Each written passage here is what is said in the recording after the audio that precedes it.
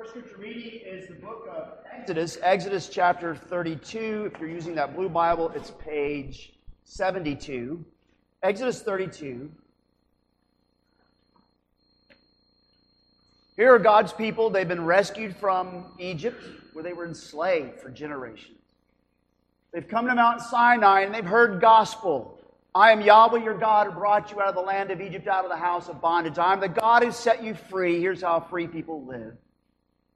And so while Moses is now up in the mountain receiving in written form those 10 commandments, and as well as other things, he's up there for quite some time, and the people very quickly slide back to familiarity. But I want you to notice as you look at Exodus 32, verses 1 through 6, how they meld together truths about Yahweh with what they grew up with. Exodus chapter 32.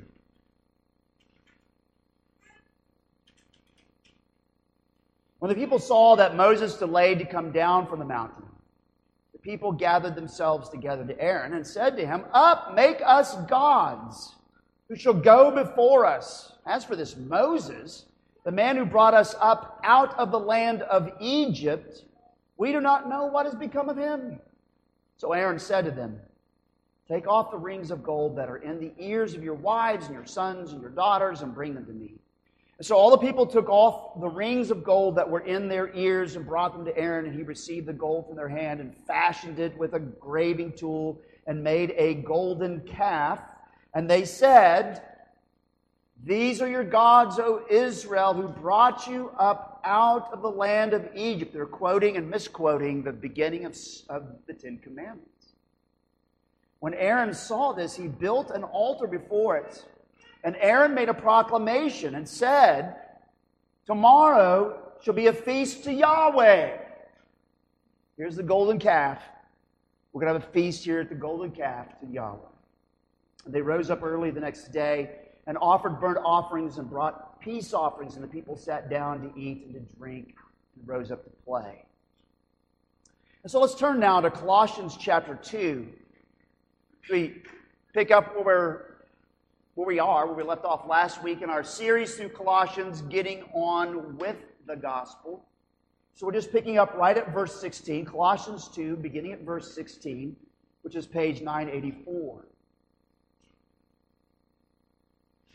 "Therefore let no one pass judgment on you in questions of food and drink, or with regard to a festival, or a new moon, or a Sabbath. These are a shadow of things to come, but the substance belongs to Christ. Let no one disqualify you, insisting on asceticism and worship of angels, going on in detail about visions, puffed up without reason by his sensuous mind, and not holding fast to the head, from whom the whole body, nourished and knit together through its joints and ligaments, grows with a growth that is from God." So what I read to you from Exodus 32, what I read to you from Colossians, it is the word of the Lord. Thanks be to God. Let's pray. O Lord, you have promised us the Spirit of truth who will lead us into all truth. May he be our guide and teacher this day. Amen. You may be seated. If you don't have a Bible or Bible app open to this passage, let me encourage you to do so, because I'm not sure you'll understand what I'm talking about unless you do. So there's sermon notes on the back of your worship guide there with lots of space to write notes. You know, growing up here in Oklahoma, the state fair was a big thing, right? And I don't know if they still do this, but the state fair would give the schools tickets so that all of us kids could go there for free. And so I remember many times going to the Oklahoma State Fair. I don't know if any of this happens because I don't go to the state fair anymore. It just doesn't, I don't know. It's whatever, right? And so, but I remember in the 70s as a teenager going to the state fair, and after all the cool rides, you go down this one set of lanes where they have all these booths. And you can shoot guns and kill all the, shoot all the little targets and all that. And if you do a really, really good job, you can win this or you can win that. Little did you know that the barrel's bent a little bit, so it's hard to shoot, right? Things like that. And if you remember walking down the state fair, as you're walking down, this is my memory of the state fair in the 70s. You walk down, and every one of those booths, those guys, they want you to come to their booth. I mean, you had to go buy tickets or something like milk tickets or whatever it was. But anyways, you had to buy tickets to give them the tickets so you could play at the booth. Well, they got that money in the end. At the end of the day, they'd cash it in and have all that money. So they want your money. And so they would use all kinds of things. Like I was a young guy, and you go by the one with the bell, and you have to hammer it, and the bell rings up here, And sure enough, there'd be some very fine-looking young woman saying, "Are you man enough to do this? Surely you're man enough to do this, honey." Right? Whoa! So just trying to hook you in, right? And surely you want to get this for your girl. You can get that big bear if you knock this bell 15 times with pellet rifles, whatever. But they're all trying to hook you in with salesmanship, trying to get you to hear them through the crowd in the marketplace, and they're using whatever ploy they can use to grab you and pull you in. So that's my image of the state fair, my memory. Hold that image in your mind as we move through this passage. So remember, as I've said before already, that chapter 2, verse 1 of Colossians, chapter 2, 1 through chapter 3, 4, is the antidote to the infectious troublemakers and to the infectious elemental spirits of the world. And it's the gospel gift. Now, not only is the antidote the gospel gift, but starting here in verse 16, it's also how the gospel gift brings us gospel liberty. The gospel gift brings us gospel liberty. So for these next 3 Sundays, starting today, and as we work through the end of chapter 2 and the first part of chapter 3, for these 3 Sundays, today and the next 2, we're going to be addressing this gospel liberty. Today is part 1. And we begin then with failed assessments. Failed assessments, verse 16 and 18. Verse 16 and 18. Here, my friends, we move now into the chaotic ramble of the marketplace of ideas, with all of the dealers and traders hawking their wares, trying to get you to invest in their alternatives and their accoutrements, just like walking down the state fair, that lane in the state fair. So Paul begins, therefore. And that therefore tells you that this is attached to what we've just read through and everything. And so he's alerting us that these people he's writing about in verse 16 through 19 and beyond are those who, chapter 2, verse 4, are trying to delude you with plausible arguments. Those, verse 8, who are trying to take you captive by philosophy and empty deceit, according to human traditions, according to the elemental spirits of the world, and not according to Christ. And so they have an assessment of you, those hawkers and traders. They have an assessment of you, and they have an assessment of your Jesus. And Paul is saying that their assessments of you are failed assessments. That's how he puts it. Verse 16, verse 18 in these words. Let no one pass judgment on you in questions of, and so forth. And then verse 18, let no one disqualify you insisting on, and so forth. These vendors are taking the age-old approach of creating a need, intensifying your comfort. Now they've got you to realize that you have this need that you didn't know you had, but they made sure that now you know you have this need. And then they intensify your discomfort because you have this problem you didn't know you had until they told you you had it. And then they show you how their product is the product to scratch your itch. Think of many of our advertisements and commercials. By the way, parents, that's the first question in the kids section, is for them to sit down with you and you to watch a few commercials and diagnose those commercials and follow the pattern so you can see some of this. It will help. One time, my oldest daughter and I were driving. We were in Jackson, Mississippi, and there was a Virginia Slims billboard over there. The best-looking woman you ever saw was on that billboard. And the reason she was the best-looking, because she smoked Virginia Slims. Right? That's the impression. And I asked my daughter. She was like 9. I said, honey, what are they trying to sell? Well, they're trying to sell cigarettes. How are they trying to sell those cigarettes? Dad, they're trying to say if I smoke Virginia Slims, I'll be gorgeous like her. Bingo. When you do that kind of stuff, it takes the teeth out of advertisements. So I hope you do this and have fun with this with your kids. But think of many of our advertisements and commercials. For example, and I'm being a little funny here. You're driving along fine, enjoying your Toyota Corolla, or like the Levies, your Mini Cooper, or your classic Carmen Ghia. Where's Larry? Yeah, Carmen Ghia, right? And then comes on this commercial that shows you how much you've got to have that big, ginormous truck, because if you drive that truck, you can save the world. You can even turn on lights at people's houses, and it will confirm you as a great American. So they nurture, in the commercial, they nurture your longing to be known as a good American who can save the world and light up people's houses in a blackout. And then, wham! You find out that their truck scratches your itch that you didn't know you had until the commercial came on, right? They have an assessment of you, and that's just a ploy they use. I'm not speaking anything bad about it. It's just the way that it's done. So the assessment is telling you you have not reached your full potential until you purchase their product. And the same ploy is used for back scratchers. It's used for hair removers and also hair restoration or something like that.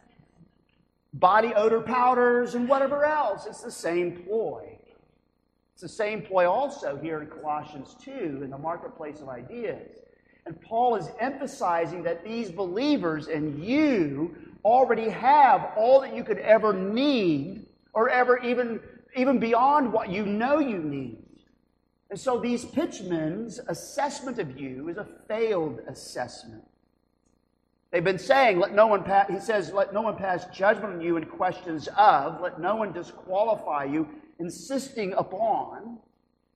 So the reason why Paul is able to expose these failed assessments is because you've already been qualified.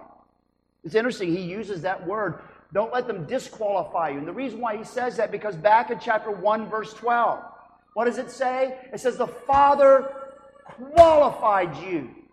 And you remember my analogy of America's Got Talent and Britain's Got Talent and the golden buzzer? God has hit the golden buzzer. You're qualified. Who qualified you? He did. So that means that these hawkers and vendors, their assessment of you is a failed assessment. Don't let them disqualify you. You're qualified by the grace of God, by God's own goodness. In fact, he goes on to say in chapter 1, verse 23, you're already on firm ground. You're already on sure footing with Jesus as he is freely offered in the gospel. Or as Paul puts it, if indeed you continue in the faith, stable and steadfast, not shifting from the hope of the gospel that you heard. He says back in chapter 1, verse 27, that you have Christ in you, the hope of glory. He says in chapter 2, verse 2 and 3, all the riches of full assurance of understanding and the knowledge of God's mystery, which is Christ, in whom are hidden all the treasures of wisdom and knowledge you already have. As I pointed out last week in last week's sermon, as we looked at verse 9 through 15, this Jesus, as he is freely offered in the gospel, is your rescuer, is your reclaimer, is your restorer. This is why Paul says back in verse 6 and 7, therefore, as you receive Christ Jesus the Lord, so walk in him, rooted and built up in him, and established in the faith, just as you were taught, abounding with thanksgiving. All of that is Paul's way. He's been saying it all along, and so now he tells you that there in that marketplace of ideas where the elemental spirits of the world are pressing in on you to push you into conformity and compliance, that their assessments of you and of your Jesus is a failed assessment. You have everything you could ever want and even beyond in this Jesus who is freely offered to you in the gospel. So it's failed assessment. But the ground of their failed assessments is folk religion. And again, that's verse 16 and 18 is folk religion. Here Paul moves into some of the details of these vendors and their failed assessments. He'll have some more to say when you get down to verse 21, 22, and 23, but we'll look at those next week. But it's folk religion. They include things like questions of food and drink with regard to a festival or new moon or Sabbath, but also verse 18, insisting on asceticism, worship of angels, going on in detail about visions puffed up without reason by a sensuous mind, and so forth. Now, you read commentaries, or if you watch that video I sent out on Facebook, on our group on Facebook, on summary of Colossians, sometimes you'll hear people say, well, there's multiple groups that are involved here. It's possible, but it looks to me very clearly like it's actually just one group. It's one group who has taken a smorgasbord approach. They've melded together a little bit of Judaism. They brought in some alternative medicine. You need to be ascetics and so forth. They put in a little local spirituality, worship of angels and so on. And then they've sprinkled in a little seasoning powder of Plato for good measure. The smorgasbord approach is folk religion. What Paul will later call down in verse 22 and 23, self-made religion packed with human precepts and teachings. Now, what in the world is folk religion? Well, folk religion is a populist, intuitive, crowd-sourced, default perspective of spirituality. Just like we saw in Exodus 32. Just like we saw in Exodus 32 and the golden calf. It dabbles a little bit in official dogma, some biblical dogma, but then it moves over into nativistic and primal aspects. Here was the people of Israel. They had met Yahweh. He had rescued them like no one could rescue them. And Moses, they heard the 10 Commandments. Don't make any other gods. Don't have any other gods. And what do within 40 days? They pull together things about Yahweh and they attach it to this golden bull they've made. That's folk religion. Folk religion. When we were, some years back, we were down in Anadarko, and I was talking to one of the women at the church there who was a Wichita. And it was a great conversation, but I picked up very quickly how, as she's talking about Jesus, as he's really offering the gospel, she was also beginning to slide in some Native American spirituality about spirits and forces and so forth. It was very intriguing. And I'm going to cross that all the time. In Christianity, you find folk religion everywhere. It shows up in Eastern Orthodoxy. It shows up in Roman Catholicism. It shows up in classic Protestantism. It shows up in evangelicalism. It shows up in independency and whatever else. It often relies upon trinkets and relics, pictures and rugs, prejudices and sorceries.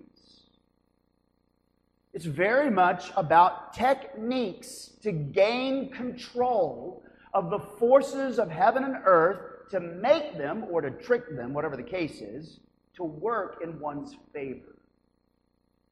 It can be obsessed with questions of food and drink, with regard to festival or holy days. It can insist on things like asceticism, worship of angels, visions, puffed up without reason by sensuous minds. You possibly remember, and I'm dating myself, those days when we used to get mass mailings, and it wasn't political. Okay, that was a different era. You know what I'm saying? You used to get these mass mailings, and I love to go into the mailbox. I still love to go, and there's usually nothing in there, but I used to love to go because there's always something in there, and you may remember this mass mailing sent by a group.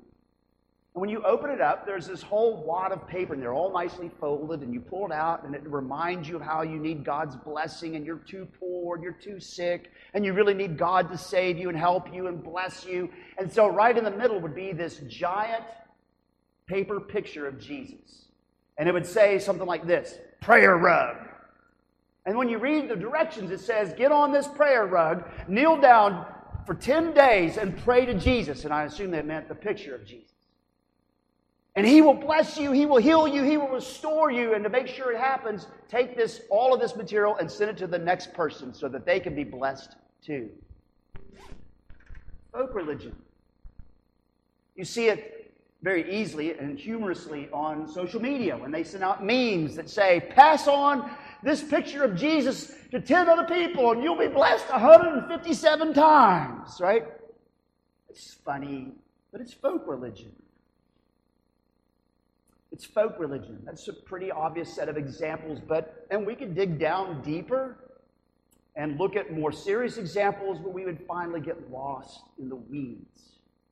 But my friends, the Christianized versions of folk religion are most often positing to us that our Lord Jesus, as he is freely offered in the gospel, just isn't enough. What you really need is Jesus plus that anointing oil that is made from olives from the Holy Land. What you really need is Jesus and a vegetarian diet. What you need really is Jesus plus an eco-friendly car. Whatever else you want to put in there. Folk religion. And once that happens, then you find out that that is actually a different Jesus that is being peddled to you. It is a pygmy Jesus who is just way too small. It is a plastic Jesus that just can't do you no good. And that's why Paul says these peddlers are not holding, verse 19, are not holding to the head. They're not holding to Jesus as Paul has presented him in chapter 1, verses 13 through 22, and in chapter 2, verses 5 through 9. They're not holding to Jesus as he is freely offered in the gospel. And so, the infectious disease coming from the elemental spirits of the world, the domain of darkness, that is working hard to recapture you and me, has false assessments that is based upon folk religion, and these folks are far from the truth. And here's our third point, far from the truth, and that's verse 17 and 19. Where these vendors and their folk religion are assessing us, let's say from the more Jewish-leaning aspects, they're back up in verse 16. Notice that Paul pushes back on them, and he says clearly, these are a shadow of the things to come, not the substance, because the substance belongs to Christ. The food, the drink, the festivals, the new moon celebrations, the Sabbaths are a shadow, but the substance is Messiah. The substance is Israel's Messiah. Now, before we get all hyped up and misused terribly, like has been done too often, this passage, to decry seasons and festivals and holy days, we need to think through this a bit. Because the very apostle who wrote those words, Paul, clearly had no problem with any of those things per se. Paul kept the food laws when he was with Jews, and he didn't keep them when he was with Gentiles. We read that before the confession of sin in 1 Corinthians chapter 9. He also continued to use the Hebrew religious calendar to tell time, and he even observed it in Acts chapter 20, verse 16, and 1 Corinthians 16, 8. He's following Pentecost, and he's telling time by the season of Pentecost, and so forth. He even in Acts 18, verse 18, makes a vow and cuts off all of his hair. That's a very Jewish act in the Old Testament. In Acts chapter 21, verse 26, and I could just pile on more of these. So he doesn't seem to really have a problem with the days and the festivals. What's happening here is that he's doing those things. When he observes those things, it has nothing to do with his relationship and it has nothing to do with his rightness with God. They're more, rather, cultural choices. They're rather more cultural choices. Had nothing to do with his rightness with God. And so I think that if there's any Messianic Jewish groups that actually might sneak in and listen here, many of my friends in Jewish Messianic Christian groups oftentimes go over the edge. Not all of them, but go over the edge and promote themselves as, well, we blow the shofar, we're better than you Gentiles, you Goyim. We wear the yarmulkes, we are more Jewish than even the Jews are, we're better than you Goyim. And that happens, and that's sliding in the wrong direction. But think of it this way. It would be very similar to an Arabic Christian growing up in Iraq or Iran who would continue to tell the time by using the Islamic calendar like all of their neighborhood would do. But they don't look at those days as any more special than the other days. They don't look at any of those days as making them right with God in any other way. But they still follow that. And so Christians have, and I've seen them do it, will follow Ramadan, but they'll honor their neighbors and so forth, and everybody's fasting, and by the time the day's over with, they're all grumpy, and so the Christians then will open up their home and say, come to our home and break fast. And then while they're there, they would say, we found what we were looking for in Ramadan. Can we tell you about it? They still follow the days and use the seasons but don't rely upon them like their Islamic friends. Let me say two further things on this subject. The pressure here and what Paul has put out about the vendors and what they're using, the pressure here has to do with things that are intended to manhandle God. To manhandle God, to make oneself more acceptable to God. Even to wrestle one's lusts and libidos into submission to feel better about oneself. But the reality is, and it was then, that all of these self-generated projects of folk religion were just simply more of the same social pressures and cultural burdens that will capture us and bring us back into compliance and conformity to the domain of darkness, to the elemental spirits of the world. My friends, we must always, Paul is driving home here, we must always hold tight to the gospel gift which gives gospel liberty. These are a shadow of things to come, but the substance belongs to Christ. What do you want? Do you want the shadow or do you want the substance? Or further, as Paul says here, these people are far from the truth with all of their asceticism, worship of angels, going on in detail about visions, puffed up without reason by sensuous minds. They're far from the truth because they're not holding fast to the head, to Christ as He is freely offered in the gospel, from whom the whole body, nourished and knit together through its joints and ligaments, grows with a growth that is from God. They're far from the truth.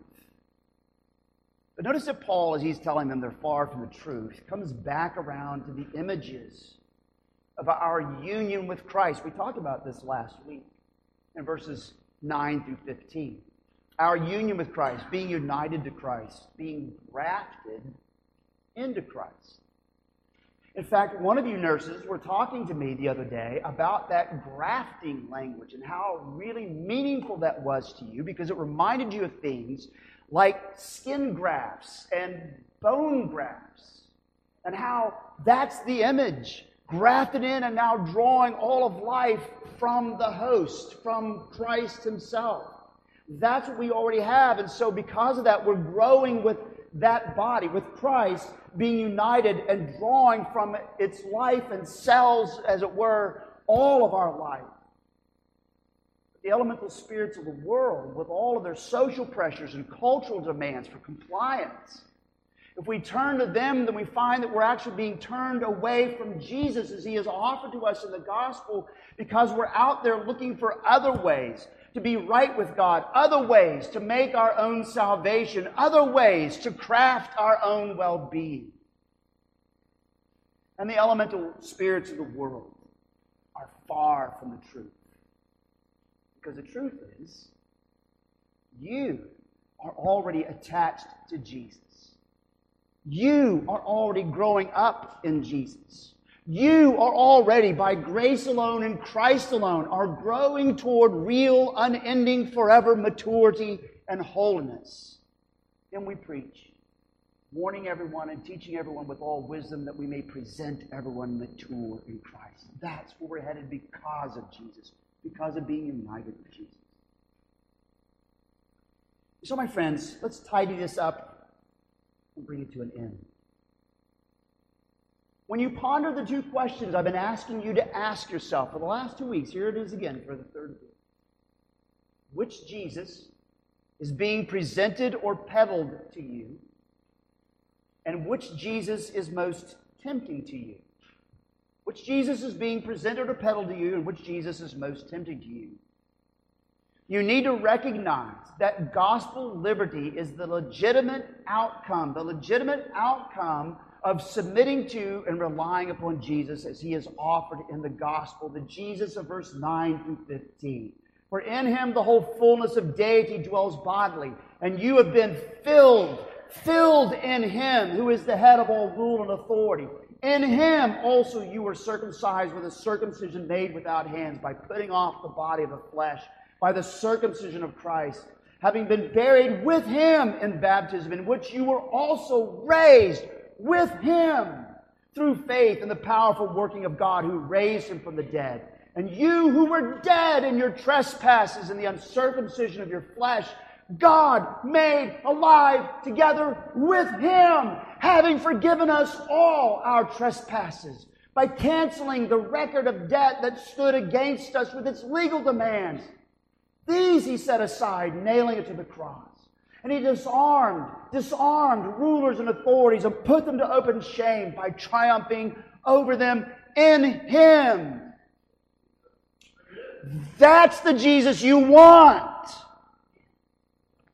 So which Jesus is being peddled or presented to you, and which Jesus is most tempting to you? And it's only in this Jesus there's real gospel liberty. All the other versions, they may initially sound like liberty, offering you all kinds of trinkets and toys. You will find them more and more constraining and incarcerating in the end. You will never know if you've done enough with them.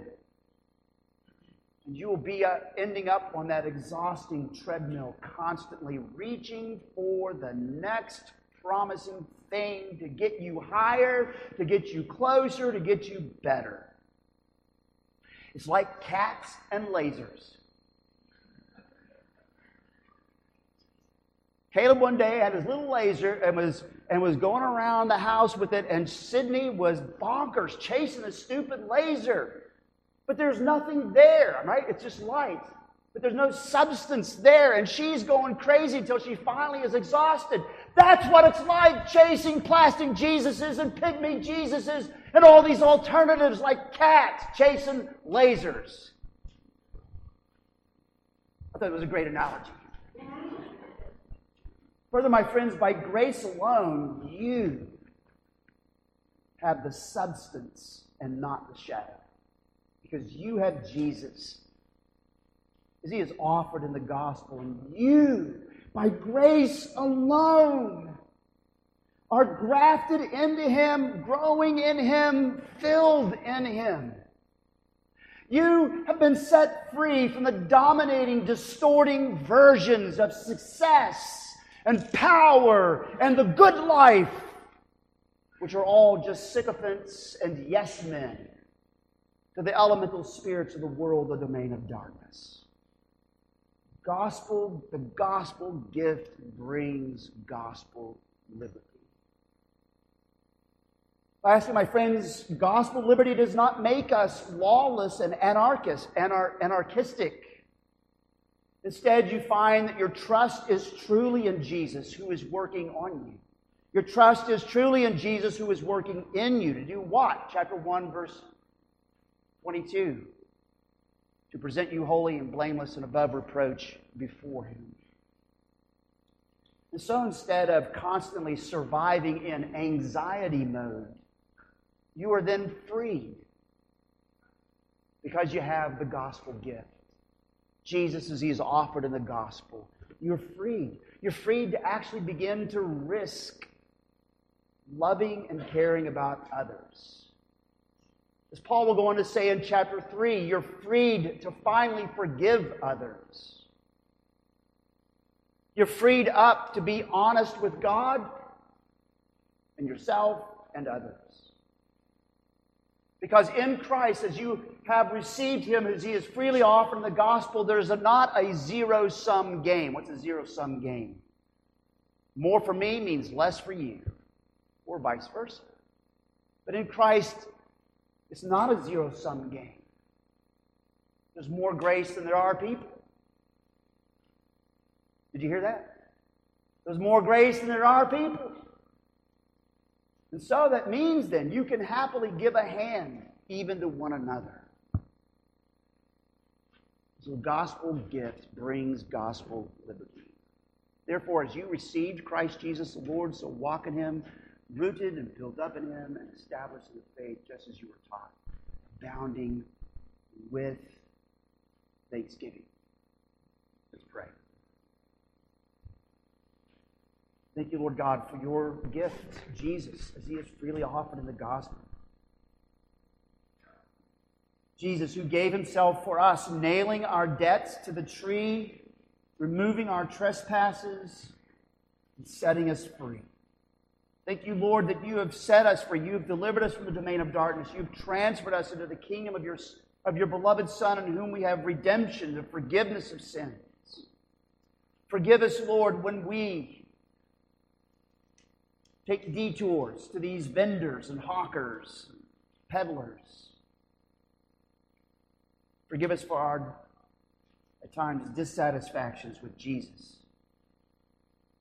Because there's just no other place to go.